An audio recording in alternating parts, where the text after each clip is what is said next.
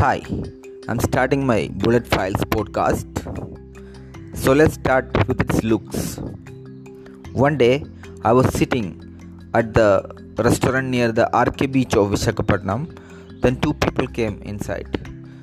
They were discussing about a bullet. My bullet was parked below in the parking area.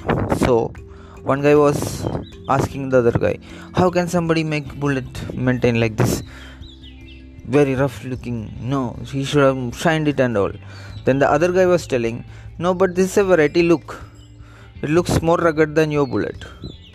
Your bullet is shining, but this one is in the other side. So maybe the owner has made it like that purposefully. And they sat near the table adjacent to me, and I was just observing them, their discussion.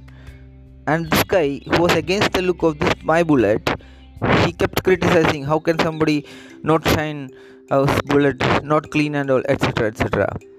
Then I asked him, hello, I think you are discussing about my bullet. Then he told, is it yours, that KL75900? I told yes.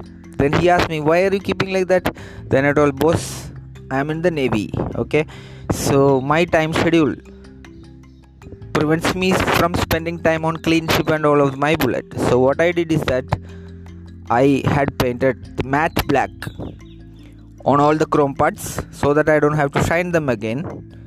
Then I applied some mud and all to give more ruggedness, and I removed some paint just by scratching it out to give it a more rugged look, that's all. And I told it's by choice, it's not accidental, it is my choice. So that's how it looks like that. And see, your friend liked it, correct? So it's my choice, it should look different.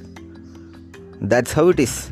Then coincidentally his name was also Anand, and his bullet is a navy blue one, shining, well maintained. So we became friends, and bullet has got this charisma of adding friends to your life.